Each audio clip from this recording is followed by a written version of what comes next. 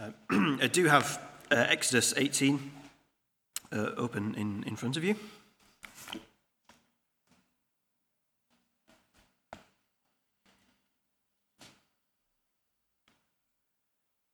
I'm sure you have all done something in your life. Probably many times you've done something. You've done A, whatever A is, so that you can do B, or whatever B might be. So, like, for example, you might have driving lessons so that you can eventually drive to work and possibly save yourself a bit of time on the commute. Or you might have downloaded that app. I think it's called Couch to 5K. I've not downloaded it myself, but you might have downloaded that in the hope that you could increase your level of health and fitness in the long run. Or you may pay money into a pension so that when you retire, you have funds to live on. Life is kind of full of these sorts of things. You do one thing so that something else happens. Sort of means to an end, if you like. And this evening we're in Exodus chapter 18, and we have this kind of, all of Exodus so far, we've had the means, and in chapter 18 we start to see the end. We start to see, we've seen A, we're starting to see B. But it's a bit strange. If we were to look at the book of Exodus so far, if we were to read it all, it's been pretty spectacular, kind of what's happened. God's people, the Israelites, they were stuck in Egypt as slaves, and they were treated brutally. And God raises up a man called Moses to rescue them. And eventually that happens. They're freed, they're let go after some of kind of the most incredible and devastating miracles, they're often called plagues, take place. The Israelites, they're let go eventually, they're free. But Pharaoh changes his mind and sends his army after them. Again, he wants his slaves back. And then the Israelites, they find themselves trapped between Pharaoh's army and the Red Sea. But God saves them again by having them pass through the Red Sea on dry land. And the Egyptian army, when that goes in after them, the waters rush back in and they're drowned. And then, so they're free and they're in their desert. But something kind of doesn't seem quite right. The Israelites, they're free, but they just sort of wander around and nothing seems to they don't really seem to, they don't get anywhere, really. And they complain about not having enough food and water, and God provides both of those things for them. There's a battle with the Amalekites, and with God's help, they win that battle. But why did all this happen? Kind of left wondering. Why did God rescue the Israelites from slavery in Egypt? Why did he kind of go through all that trouble?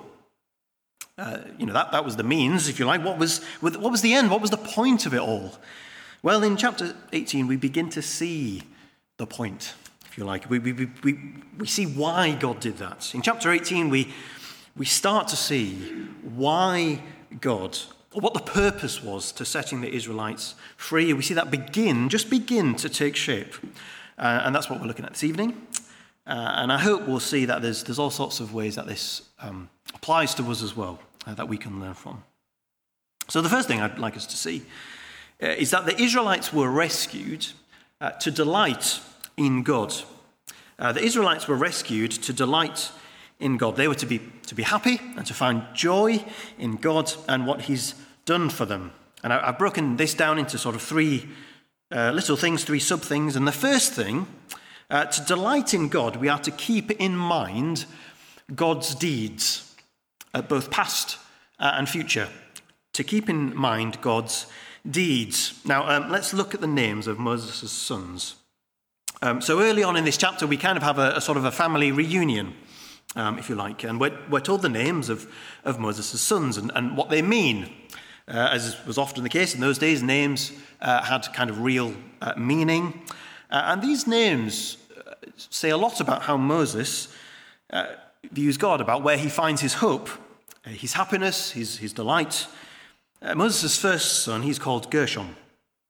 Now that word in Hebrew sounds like the word foreigner there.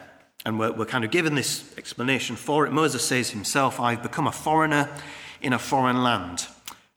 Just to say, When I quote the Bible, if it sounds a little bit different to yours, I'm using the NIV, sorry, not the ESV. But yeah, he says, I've become a foreigner in a foreign land. Now, we don't know when exactly Gershom was born, but it's safe to assume that he was born whilst Moses was living in Midian, before Moses met God at the burning bush.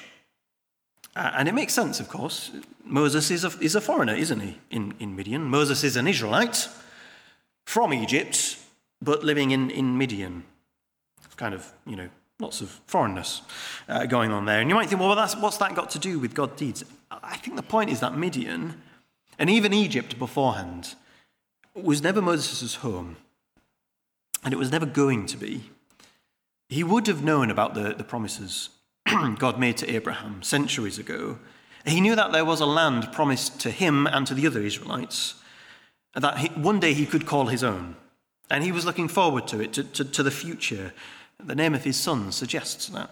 And Eliezer, his second son, also probably born in Midian, his name is clearly given in light of God's goodness to Moses, that he was kept safe from Pharaoh, probably when after he killed the man in Egypt and he ran away, that he was kept safe then. He's looking back and seeing God at work in his life, God's kindness to him. And the book of Exodus, it shows the spiritual truths that apply to us nowadays. And we could ask ourselves, in light of what we see here, are we raising our children, if we have children, to know God? It's reasonably safe to assume that their names weren't the only things that Moses was teaching to his children. Are we doing the same? Are we teaching them about God? Is there a godly imprint that we are leaving in their lives? But more than that, if we are a believer this evening, if we're a Christian, are we living our lives as though God has saved us and has done wonderful things for us in the past through Jesus? And do we live as if there is a certain and wonderful future waiting for us? A future in the new heavens, the new earth? Because there is. It's almost as if Moses, with his first son, is looking forward to the promises God has made. And with his second son, he's looking back on what God has done for him, the goodness he's shown him in his life. He's remembering God's deeds, and they have a major impact on his life. His sons are named in light of them. Do we do that? Do we look forward to the eternal future that we have with Jesus? And do we look back on the way Jesus has won it for us on the cross? A Christian is someone who constantly looks forward and constantly looks back, constantly remembers what God has done.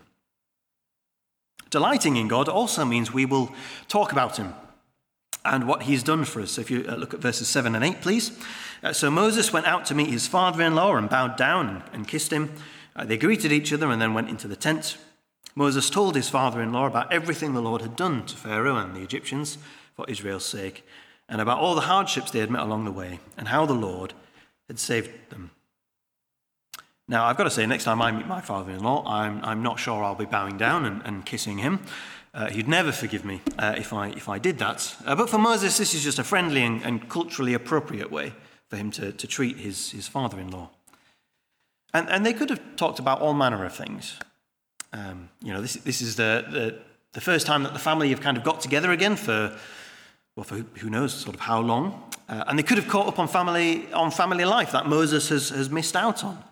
And I imagine they did, but that's not the kind of the main thing that's on Moses' mind.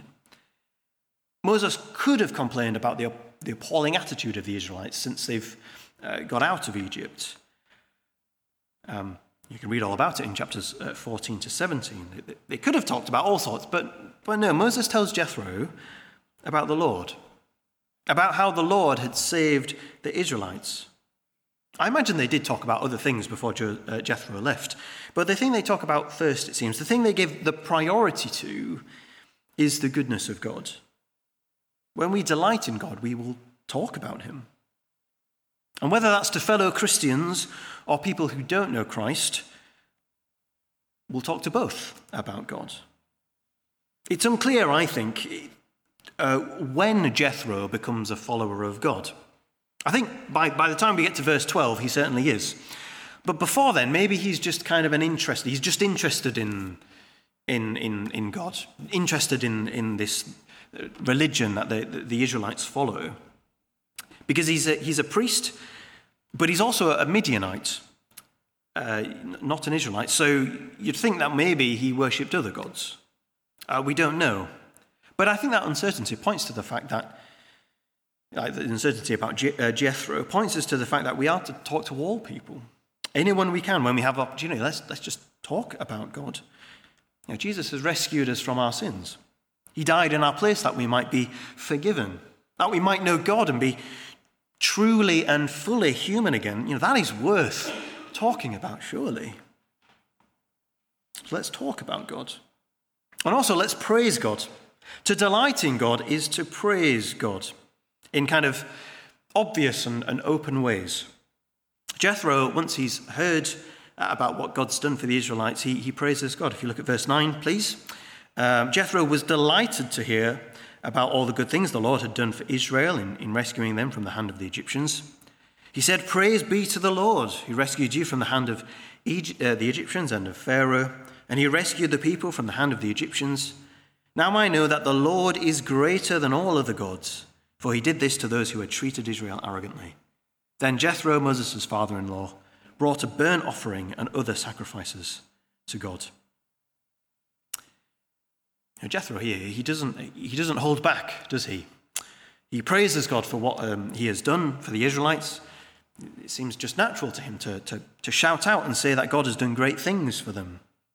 And Jethro, in a way, he shows the Israelites up. Here is an outsider. Jethro, he's an outsider. After only hearing about God's rescue, he didn't actually experience it for himself, immediately praises God and prepares a sacrifice. The Israelites, they were supposed to go into the desert and prepare sacrifices themselves. And yet the first time we actually hear about this happening, since they got into the desert, since they were freed, is from Jethro. The Israelites were rescued back in chapter 14, but they've been too busy complaining, it seems, to experience the purpose of it all, the reason why they were saved and rescued from slavery. Been sort of so focused on themselves, they haven't taken in, it seems, what's happened to them. Apart from the lack of whips on their backs now, what difference has this rescue made to them? They're not worshipping God or delighting in him like they should be. You kind of see the contrast between them and then when Jethro turns up on the scene. And the sad thing is, it's easy to be the same. I know for myself, it can be easy, can't it, to be so focused on our present troubles and difficulties to forget what God has done for us. Let's not be like the Israelites. Let's be like Jethro. And that's not to say, our troubles and our problems, we can't talk about them or whatever when we meet together. No, we absolutely do bear one another's burdens and share, don't we? And pray for one another and care for one another. But let's praise God as we ought. In our actions, in our speech, when we meet together, let's keep the focus on God and not ourselves. Let's sing our hearts out when we can. Let's delight in God because he has done amazing things for us. Let's look back to the cross and his rescue of us, whilst also looking forward to the future that he's won for us. Let's remember his deeds. And let's talk about it. Let's talk about him. Let's talk about God and all that he's done. And let's praise him as we ought. Secondly, the Israelites were rescued to obey God. The Israelites were rescued to obey God. So from verse 13 onward, the scene, it changes. The family reunion, if you like, is over. And there's a kind of a scene of chaos, it seems, and disorder, and queues kind of stretching off into the distance. And everyone is trying to see Moses and to have their disputes resolved. And, every other person is trying to see Moses. And estimates are that there could have been as many as 2 million people in the Israelite camp. So, lots of people. And it's a situation that will break Moses before too long. And what will be bad for him will be bad for the Israelites. He is their leader. They look to him for help. Without him, where would the Israelites be? On a human level, at least. And there are all sorts of things that we could say in this section. We could talk about how we can use sort of common sense to solve problems. We don't have to wait for sort of divine revelation to happen, if you like. We have brains, we've been given brains, and we can use them like Jethro does. We can talk about how church leaders, whilst having oversight, aren't to take on everything themselves. We can talk about how character is the most important thing when choosing and new leaders, and not what gifts that they have. But we're not really going to talk about those things, certainly not going to focus on them, because I think those things, in a way, they're side issues. The point of all this, of what's going on in this section, is that the people of God, people of Israel, slowly but surely, as their disputes are resolved, and they learn to obey God, and through that they come to know him. Look at verse 15, please. Moses answered him, because the people come to me to seek God's... Moses answered him, because the people come to me to seek God's will. Whenever they have a dispute, it is brought to me, and I decide between the parties and inform them of God's decrees and instructions.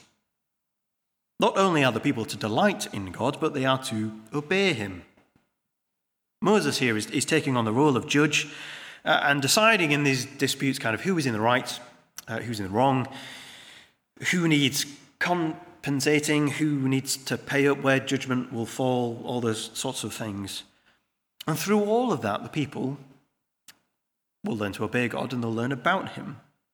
You see, God's law, which is kind of coming up next in Exodus, the Ten Commandments there in chapter 20, God's law, it's beginning to be put into action here. And God's law, it's not just a list of rules to keep and obey. It's not just that. God's law is not a box-ticking exercise, because God's law reflects God's character. So the Ten Commandments, the first 4 commandments are about honouring and worshipping God properly and correctly. The last 6 are all about honouring and protecting people, because that's what God is like. God honours. He honours, he protects, he cherishes. If we lived in a society where everyone kept the Ten Commandments, it would be wonderful. It would be perfect. There'd be nothing bad. There would only be good. It would be, in a word, heaven. God's law reflects his character. He commands us to live in harmony with one another because he is a God who lives in harmony with himself, Father, Son, and Spirit. He is a holy God who hates sin. He is a God who is also merciful, and he's slow to anger, but he's abounding in love. And this is what the Israelites are learning bit by bit. They learn through doing, through obeying. And Jethro, he encourages Moses in verse 20. He says, teach them his decrees, that's God's decrees, and instructions, and show them the way they are to live and how they are to behave. So he's to keep on doing what he's been doing. The logistics of it all, and exactly how that happens, need a bit of a rework. But his main job of teaching the people is still absolutely necessary. It's vital that the Israelites obey God. It's vital that we do as well. If we stop obeying God, we fall back and we quickly forget what God has done for us, that he's rescued us from sin. And that has happened time and again throughout history. Christians have fallen away when we stop obeying God. How do we obey? Well, by opening God's word and seeing what it says. We can do that ourselves, of course, on our own, in our own Bible reading at home, in prayer. We can do that on our own. But our church meetings as well are one way. Another way where we see what it is to obey more and more, bit by bit. There are so many benefits to meeting with God's people, to being in church, to meeting as church. And one of them is to learn bit by bit, every week, more of God, and to put it into action. Because, of course, actions, they speak louder than words, don't they? Evidence of a life lived for God is in our actions. And if we stop coming to church, we are treading on very dangerous ground. God's laws, if you remember, they're about honouring and protecting people, and you can only do that if you are in community with other people. If we stop coming to church, and I know there are all sorts of, there might be illnesses and other, very sort of good reasons why folks can't always make it. But the general rule, if we stop coming to church, it's dangerous ground, and we actually can't obey God's laws fully. And we will mess up, won't we? We will mess up, and we won't obey God. But that's, because we're sinful. And we twist all of God's good gifts to us.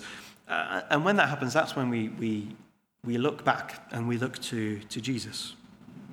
God sent his Son to live the perfect life that we couldn't, to keep the law. And when we put our trust in him, when we accept his offer of forgiveness, he gives us his perfect record whilst he took our punishment on the cross. That's why we delight in God.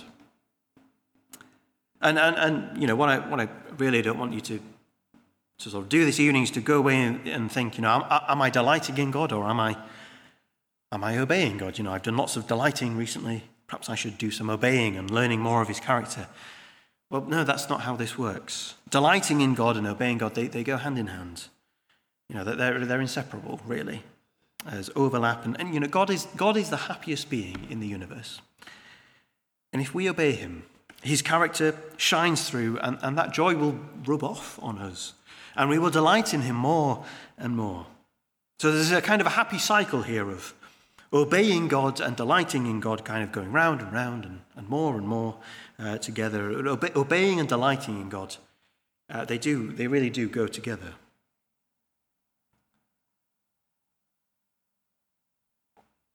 But maybe all this sounds a little bit unachievable. I don't know how this has come across this evening.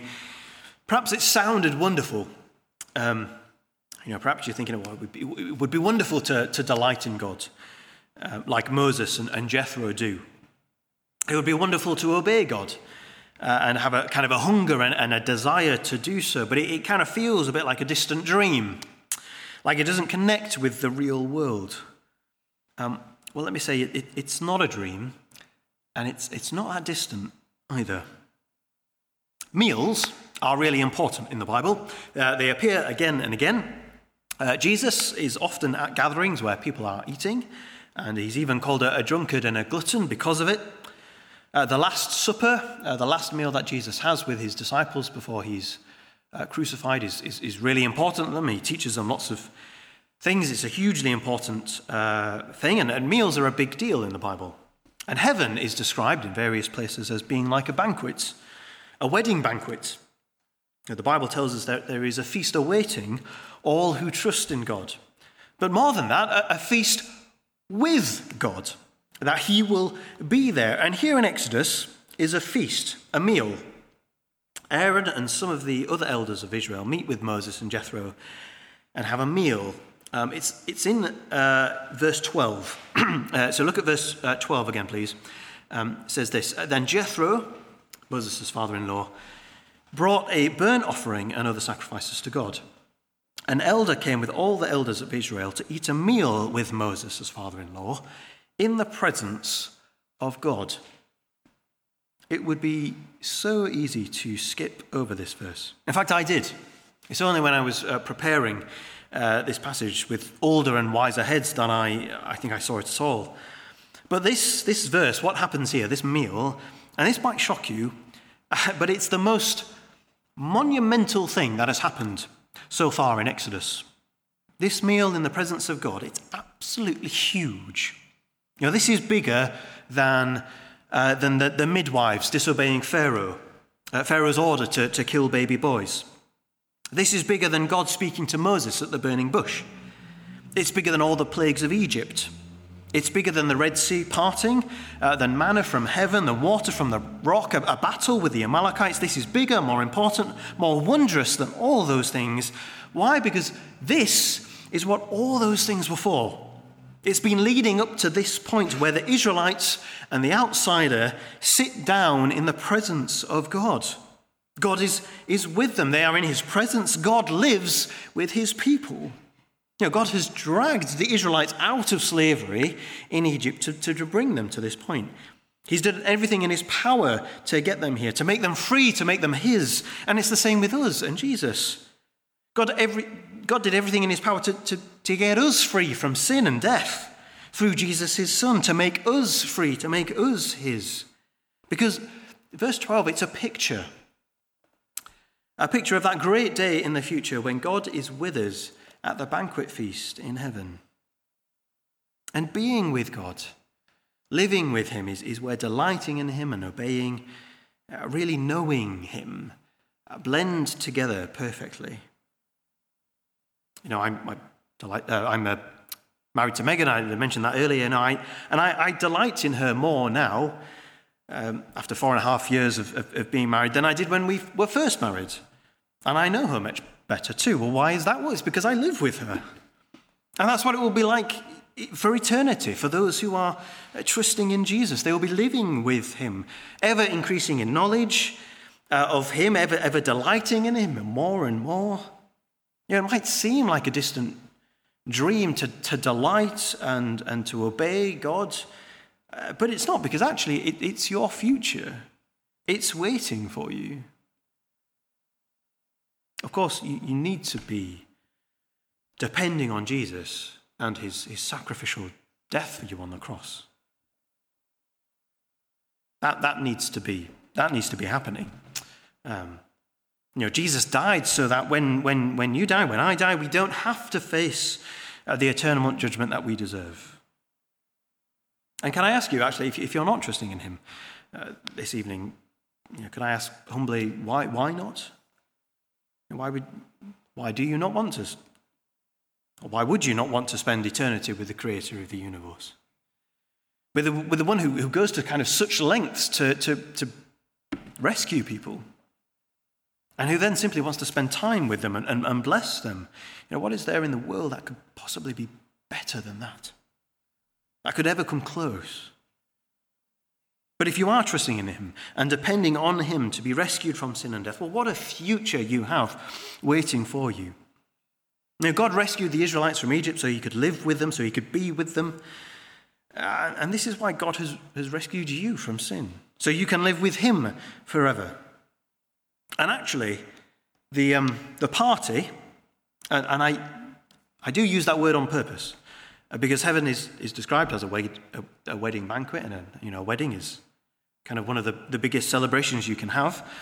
The party, in a very real sense, well, it starts now, because you get a glimmer of this now in the church. God living with his people.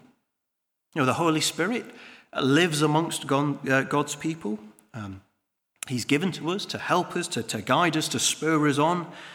And there's so much I could say about that, but we don't have time. But I don't know if you have sort of fellowship lunches or just people round at your house when you invite them and you eat with them. That's a picture of heaven. Moses, Jethro, Aaron, they're having their own kind of church lunch, their own fellowship lunch here in Exodus 18. So often we experience something of God's blessings when we're with the church, when we're with the people of God. That's when kind of it happens. That's when we sense God's presence, his blessing, his goodness to us. The church right now, the church in general, I don't mean sort of city evangelical in particular, but just the church in general, it's an imperfect picture of what one day will be a reality.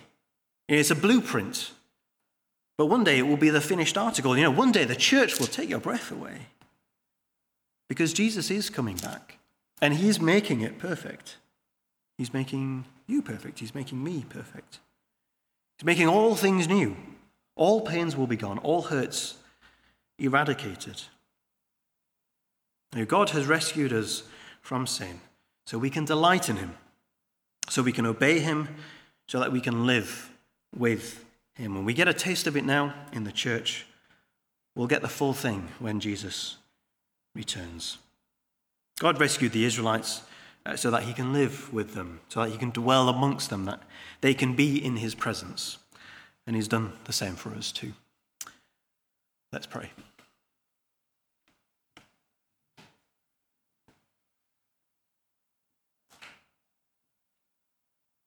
Father God, I thank you for your word, for what you have said to us this evening. Oh, Father, we thank you for the truth that we begin to see here in chapter 18 of Exodus, to begin to take shape, that you rescue people so that they would delight in you, in your goodness, so that we would learn to obey you, that we would reflect you, your character, that we would be good to others, so that others may come to know you, and so that we may live with you, not just for a time or for a number of years, or even just for the remainder of this life, but that you live with us and will live with us for eternity, that you invite us to be with you, to dwell with you in the new heavens, the new earth. Oh Lord, we can't fully comprehend it in lots of ways. We're taken aback by your goodness. But Lord, we thank you. We praise you for that. We ask that you'd help us to grasp it more and more this evening, the truth that you have saved us so that we might be with you forever. Amen.